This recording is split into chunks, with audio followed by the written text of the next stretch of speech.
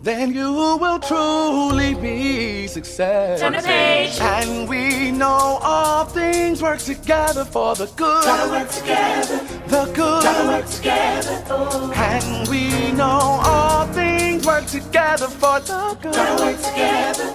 The good to those who love God. Keep God's word on your lips. To those who are called. Meditate on it day and night. According to His Be careful purpose. to do what Purpose. He says. It's His purpose, not mine. And we know all things work together for the good. Gotta work together. The good. Gotta work together. Oh. And we know all things work together for the good. Gotta work together. The good. To those who love God. Keep God's word on your lips. To those who are called. Meditate on it day and night. According to His Careful purpose. to do what He Purpose. says. It's His purpose, not mine. We are in the book of Galatians. Galatians 5:1 reads in this way: Stand fast, therefore, in the liberty wherewith Christ has made us free, and be not entangled again with the yoke of bondage. Behold, I, Paul, say unto you that if ye be circumcised, Christ shall profit you nothing. For I testify again to every man that is circumcised that he is a debtor to do the whole law. Christ is become of no effect unto you. Whosoever of you are justified by the law, ye are fallen from grace. For we through the Spirit wait for the hope of righteousness by faith. For in Jesus Christ neither circumcision availeth anything, nor uncircumcision, but faith which worketh by love. Ye did run well. Who did hinder you that ye should not obey the truth? This persuasion cometh not of him that calleth you. A little leaven leaveneth the whole lump. I have confidence in you through the Lord that ye will be none otherwise minded, but he that troubleth you shall bear his judgment, whosoever he be. And I, brethren, if I yet preach circumcision, why do I yet suffer persecution? Then is the offense of the cross ceased? I would they were even cut off, which trouble you. For, brethren, ye have been called unto liberty. Only use not liberty for an occasion to the flesh, but by love serve one another. For all the law is fulfilled in one word, even in this, thou shalt love thy neighbor as thyself. But if ye bite and devour one another, take heed that ye be not consumed one of another. This I say then, walk in the Spirit, and ye shall not fulfill the lust of the flesh. For the flesh lusteth against the Spirit, and the Spirit against the flesh. And these are contrary the one to the other, so that ye cannot do the things that ye would. But if ye be led of the Spirit, ye are not under the law.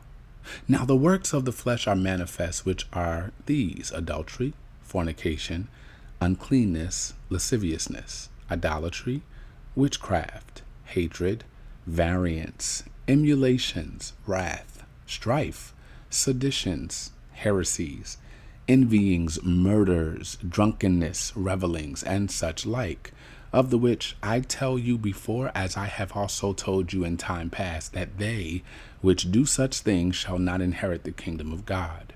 But the fruit of the Spirit is love, joy, peace, long-suffering, gentleness, goodness, faith, meekness, temperance. Against such there is no law. And they that are Christ's have crucified the flesh with the affections and lusts. If we live in the Spirit, let us also walk in the Spirit. Let us not be desirous of vain glory, provoking one another, envying one another.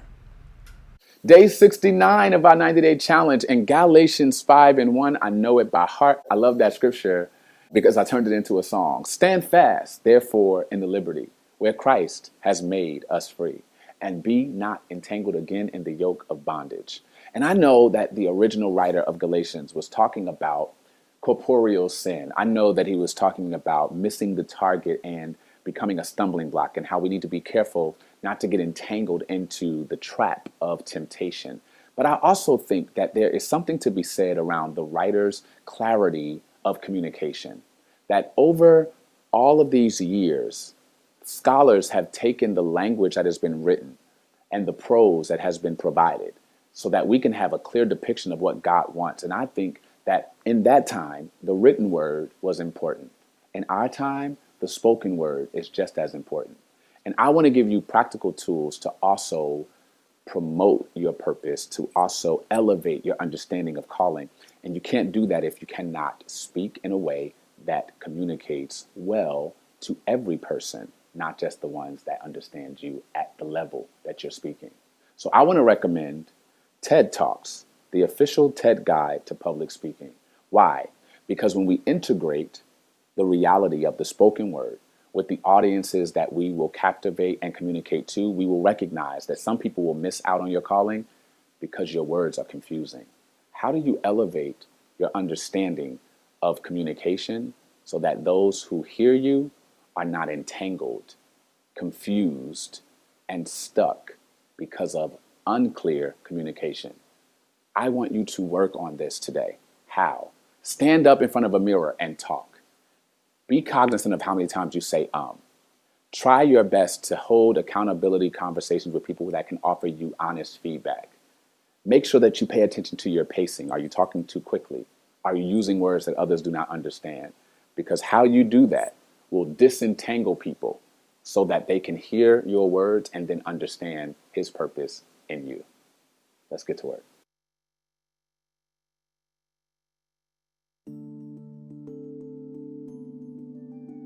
How do I keep an audience engaged, especially in this day of technology and mass social media distraction? How do I keep the attention? Well, let me give you some immediate techniques that you can use. Number one, be willing to play outside of the box that doesn't exist.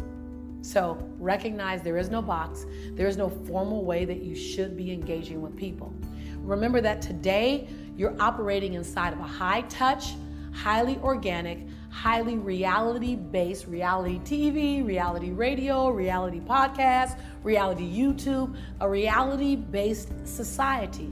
So people want to feel a 3D experience.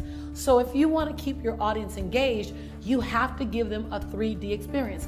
Imagine this, if you just stand on stage and you just talk, it's literally what I call a chalkboard experience. It's like a teacher writing on a chalkboard for like 45 minutes and not saying anything. It's, oh my God, give me a pillow. However, when you give your audience a 3D experience, meaning you create a dialogue versus a monologue, you have a conversation with them, you do a call and response. Have you ever, if you've ever, you do a raise your hand, you ask a question, you speak to one person versus everyone. You make everyone feel like you're in their living room talking just to them. You add humor to the conversation. You keep the conversation moving while you pull in points of transparency, points of riveting moments, points where you give them a butt-naked truth. Shock them. Rivet. Make them say, did she just say that? Did he literally just do that? You want to create an environment where they really don't know what's next. If you're engaged in a PowerPoint, if you're the type of speaker where you use a PowerPoint, please do not be chained to your PowerPoint. Because that's the number one way that I'm going to get chained to my cell phone, and I'm going to start checking email, and I'm going to get on Facebook. You do PowerPoint, I'll do Facebook. But if you do me, then I'll do you. So remember that you're in a relationship for 10 minutes, for 45 minutes, or for 2 hours. However long you're in front of 1 or 1,000 or 10,000, whatever the number is that you're serving, however long you're in front of them, you're in a relationship. If you want to keep your audience more engaged, then I invite you to adopt these techniques. 1, find the box and erase it. 2, introduce yourself to a higher level of transparency and authenticity. 3, speak to one person, even in a room of 100. Speak to one person and 100 seats. 4, add some humor or some spice. Disrupt your audience. 5, if you're using a PowerPoint, make sure that you're not anchored to that PowerPoint, that the PowerPoint is your sidekick. You're not the sidekick to the PowerPoint. And sixth and final, if you want to engage your audience, make sure that you're meeting the audience where they are, having a dynamic dialogue with them versus a monologue where you're just talking to them. Have a conversation with them. My yes costs. So how do I determine and discern what to say no about? So if you don't know your purpose, like the best thing a salesperson can hear is, I'm just looking. Because if you don't know what you want, I can sell you anything. You have to be careful to not take on other people's stuff. The sewage system of my house kept backing up. I said, y'all gonna have to fix this. They said, no, ma'am, you're the one breaking it. You and all them kids and all them people live in your house, y'all breaking it. No, we're not. How does it work? You have an individual grinder station. It comes out to the street line. There's a backflow valve that keeps it from coming back in. It goes out to the sewage line. I said, well, that's it. The backflow valve must be broken. He said, you don't even understand this. I'm an engineer. I said, I'm a sociologist and a statistician. I understand probability, and that's probably not my stuff. They didn't laugh. I said, humor me, send a truck and dig. They came, they said, we'll call you back this afternoon. Never called me back. They put a note on my door. They were too embarrassed. Dr. Berry, we're so sorry. It's not that your backflow valve was broken. We didn't put one in. The sewage from the 40 houses on my block was coming to my tank. Now, fortunately, I had an alarm that kept it from coming inside the house, but it was coming to my tank. Every time that white truck would come down the street with the flashing red light, the neighbors would come out and go, you backed up again. Well, they fixed the thing. And the next day, everybody else's house is backed up. They come to my house knocking on the door. You messed up my house. You messed up my house. Why'd you mess up my house? We never had a problem before. I said, I didn't mess up your house. I just gave you back your stuff.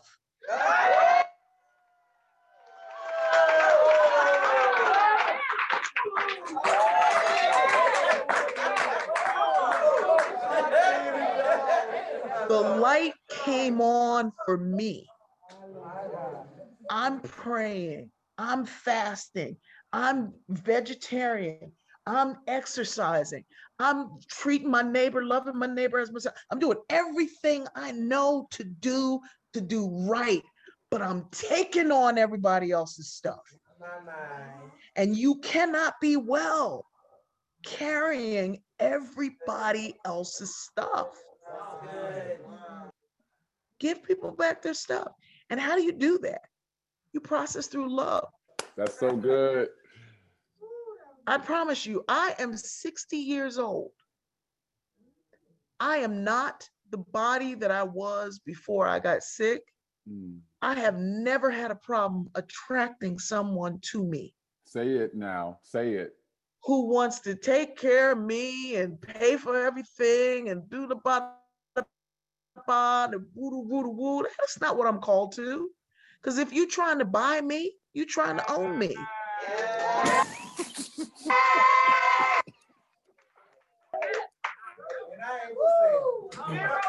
If y'all don't bring me a sheet, I am going to the mosque. Somebody, I'm gonna fire my whole team. If they don't come in 5 seconds with this white sheet, it's about to go down.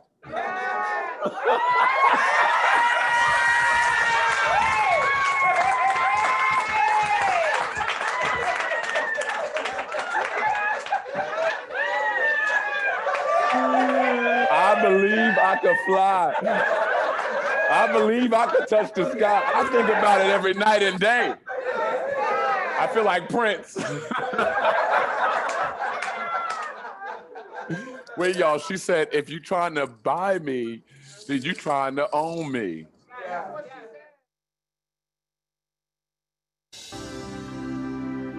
In the last days, I will pour out my spirit on all flesh. Your sons and daughters will prophesy. Your old men will dream dreams. We're in the latter days. So Lord, our prayer, thy kingdom come, Thy will be done.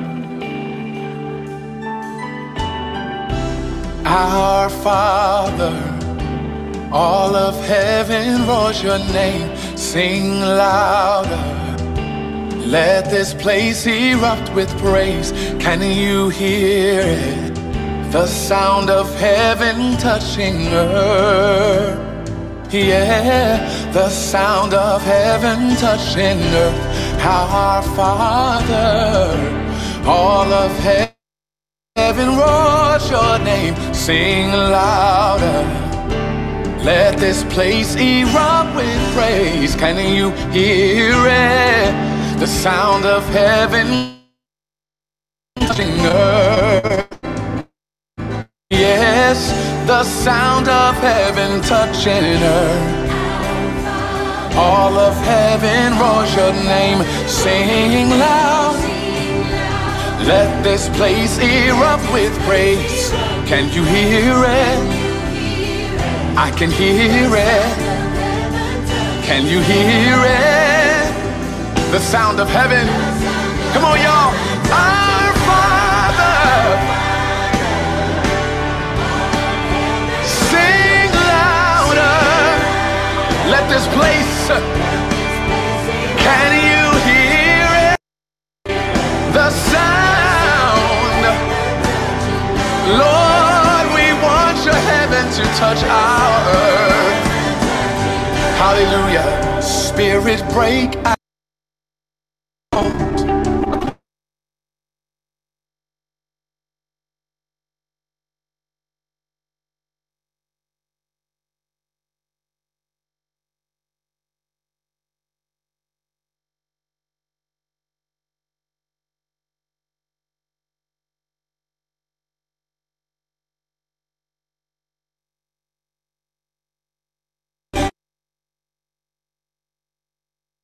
Break our walls down.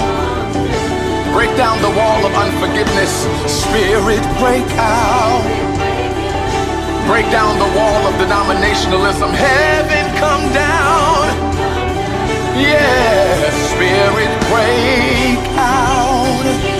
At midnight, Paul and Silas prayed and sang praises unto God, and the prisoners heard them, such that the prison doors were shaken and everyone's bands were loosed, and everybody got free when prayer went up, because praise has the power to break chains off of people who did not ask to be free.